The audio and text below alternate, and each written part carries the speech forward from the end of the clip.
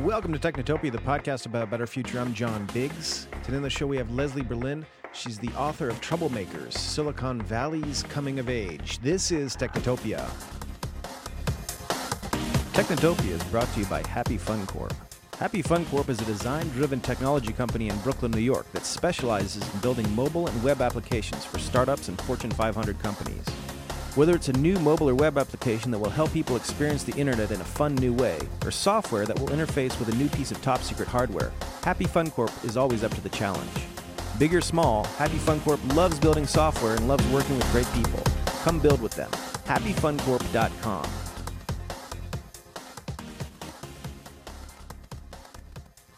Welcome back to Technotopia, a podcast about a better future. I'm John Biggs. Today on the show we have Leslie Berlin. She's the author of Troublemakers and a historian for the Silicon Valley Archives at Stanford.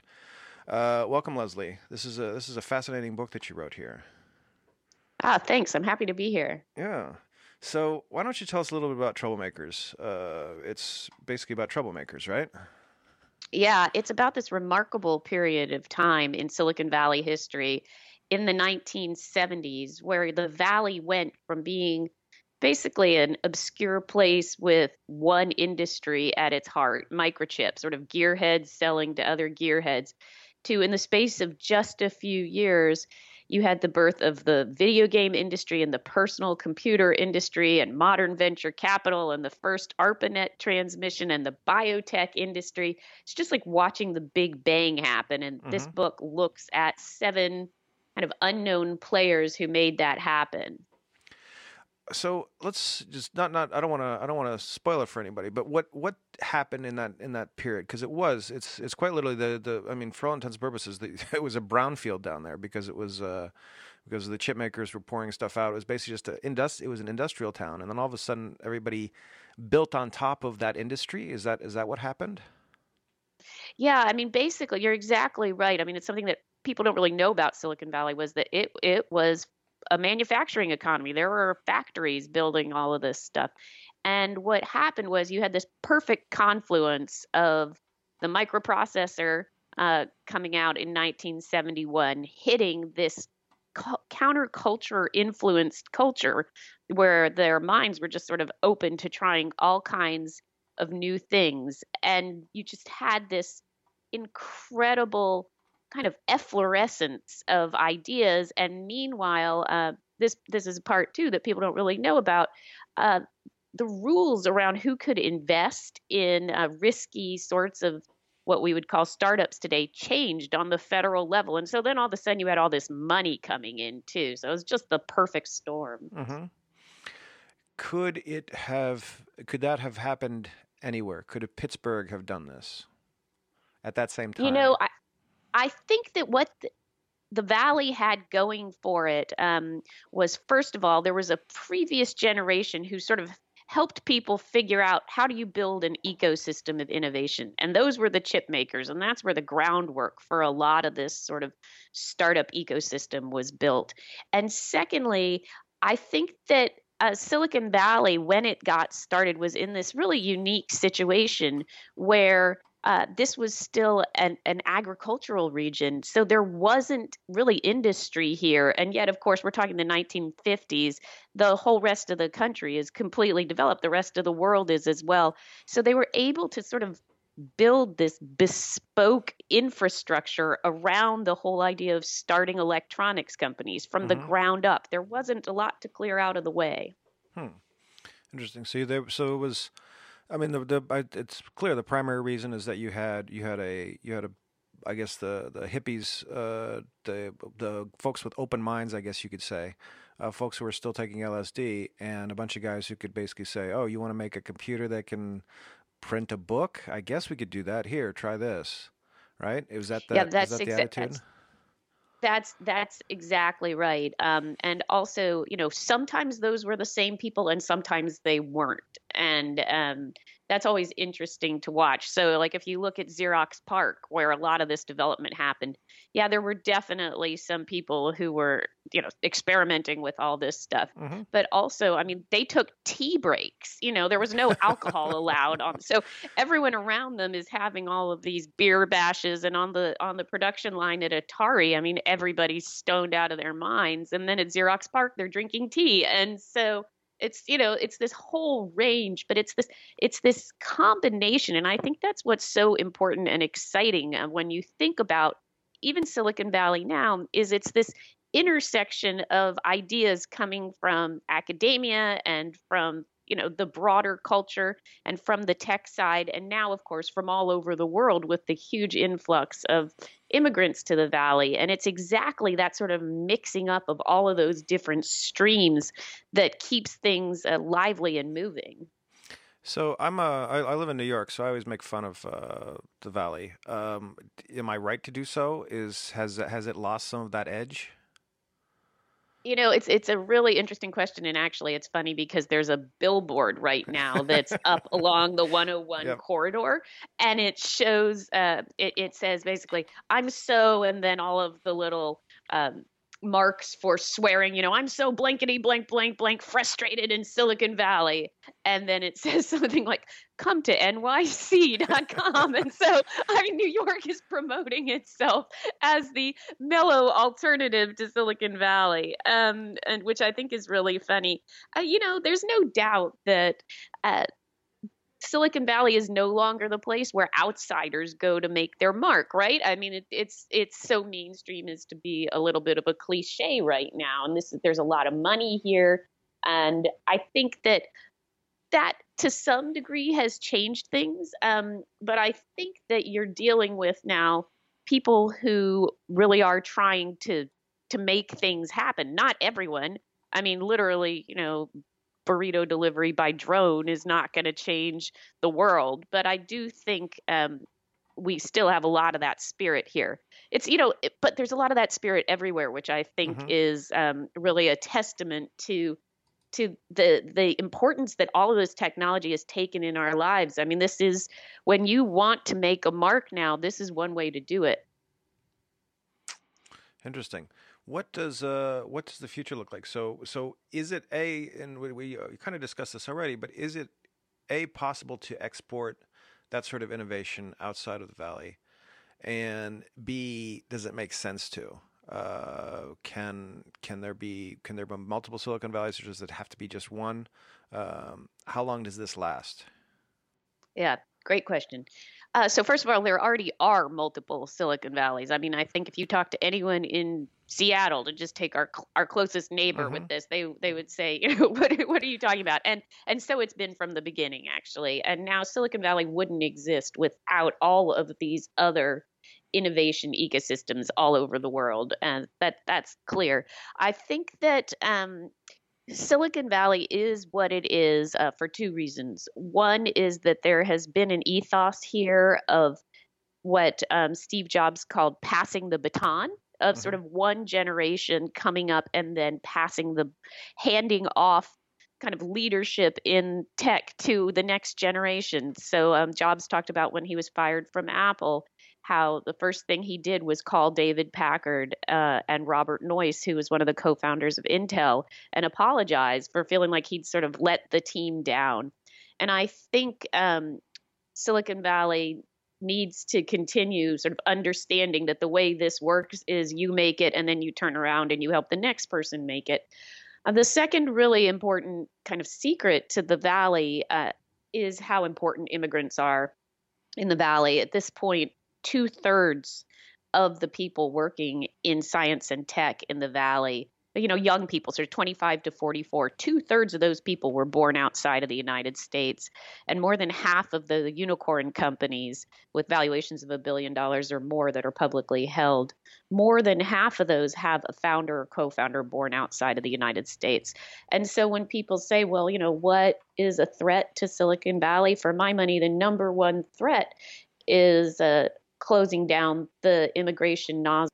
Yeah, the the There are so many other places in the world that would be thrilled to have what Silicon Valley and by extension the United States has had for decades, which is being able to bring in the very best and brightest from around the world. And we need to make sure that that kind of opportunity continues to exist. Okay, and that's essentially nationwide. That's not specific to the Valley, right? That's right. Sure. Okay. Um, what does it take? You profiled a bunch of the smartest nerds in the room. What does it take to be those guys? And unfortunately, it's mostly guys, right? So let's say how can if I'm a minority or if I'm a woman, how do I become part of that troublemakers club?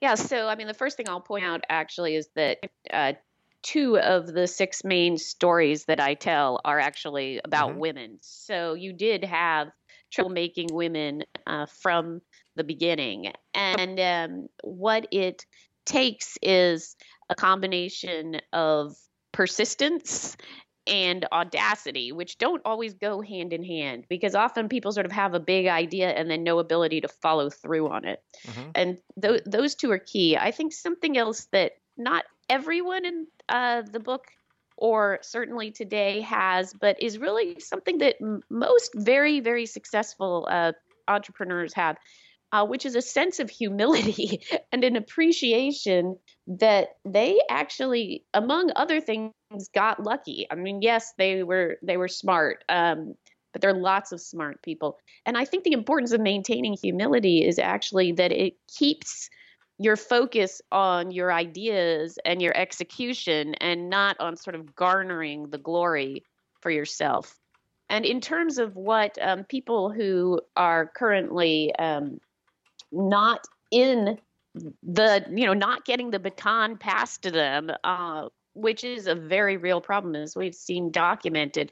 I think that part of the very painful conversations that have been happening now, hopefully, is going to turn out to be the silver lining to a lot of the kind of cloud cover we've been dealing with. In that the way you solve this problem is you get more women and underrepresented minorities into positions of power and authority, so that they can continue to pass that baton on.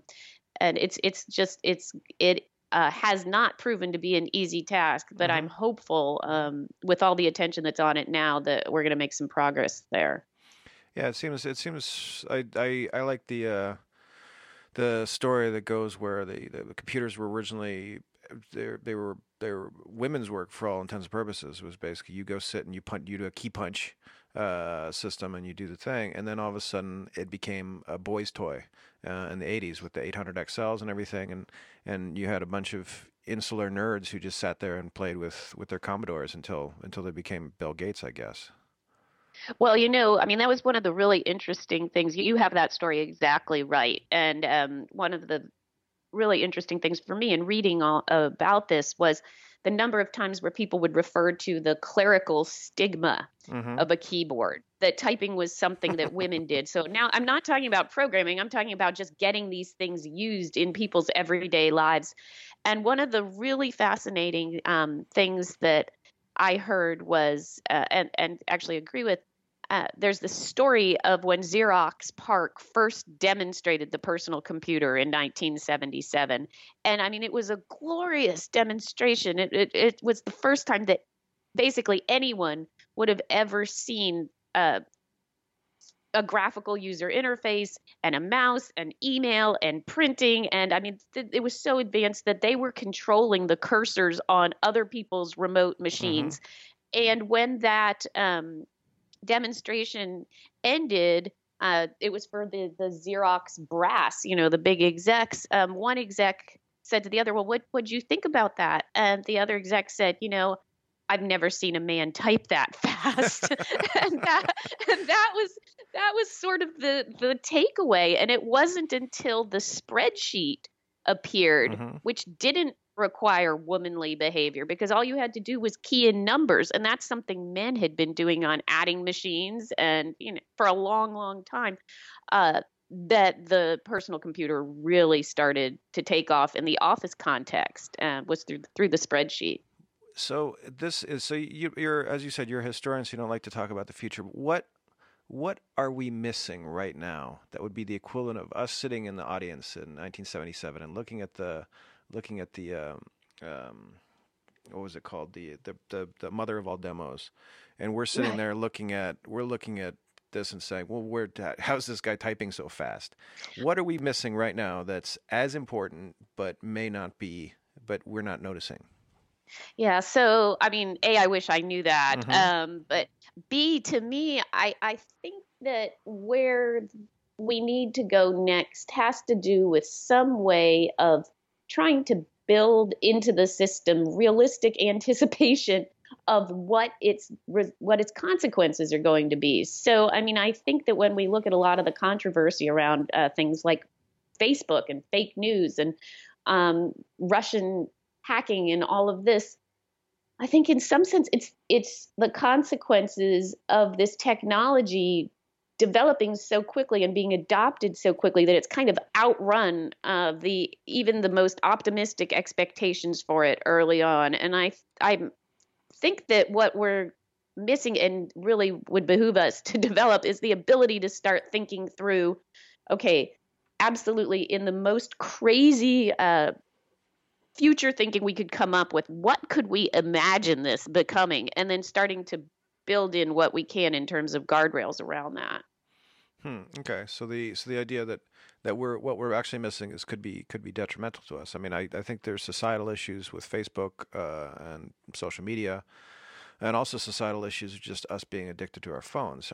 Is that what we might be missing? Well, yeah, that's what we need to figure out if we're missing, I guess, is the way that I would put it. In terms of the sort of next big thing coming down the pike, I mean, I think most people feel like this is, it's going to be some outshoot of AI, but what that's going to look like, and I mean, talk about something where we don't even know exactly how it works. I mean, that's scary, but it's also exciting, and we're going to see what happens. Is there a historical precedent to something that we didn't know how it works, but we kind of wrangled it? I don't know that there's a historical precedent in my knowledge to something that we didn't know how it works, but there's been there've been a number of historical sort of precedents for things that played out much more quickly than we expected. One of the stories that I tell in the book is about recombinant DNA and sort of the birth of biotech. And that's a case where people were just terrified in the beginning, including the scientists themselves were worried about sort of what are the consequences of swapping genes among species. And it ended up playing out, so far so good, but not in a way that people had expected. Wonderful. So the book is available now. I enjoyed it. It was a great view inside the Valley. I think it was even better than Isaacson. So you can go make fun of him if you like. His whole. I'm glad you enjoyed it. So it's called Troublemakers. Leslie, thank you for joining me on this. This is fascinating. It's good to get a backward-looking perspective on things. I get a bunch of pie in the sky folks on here, and I think this really roots us really well. Well, I'm happy to provide the ingredients for the pie here. All right. Talk to you later. All right. Thanks a lot. Bye-bye. Technotopia is brought to you by Typewriter. Typewriter is your on-demand editor, and their amazing team of writers will make your book chapter, blog post, or email shine. Typewriter editors come from places like TechCrunch, Gizmodo, and the New York Times, and they offer low bulk rates for longer work. Check it out at typewriter.plus. That's typewriter.plus.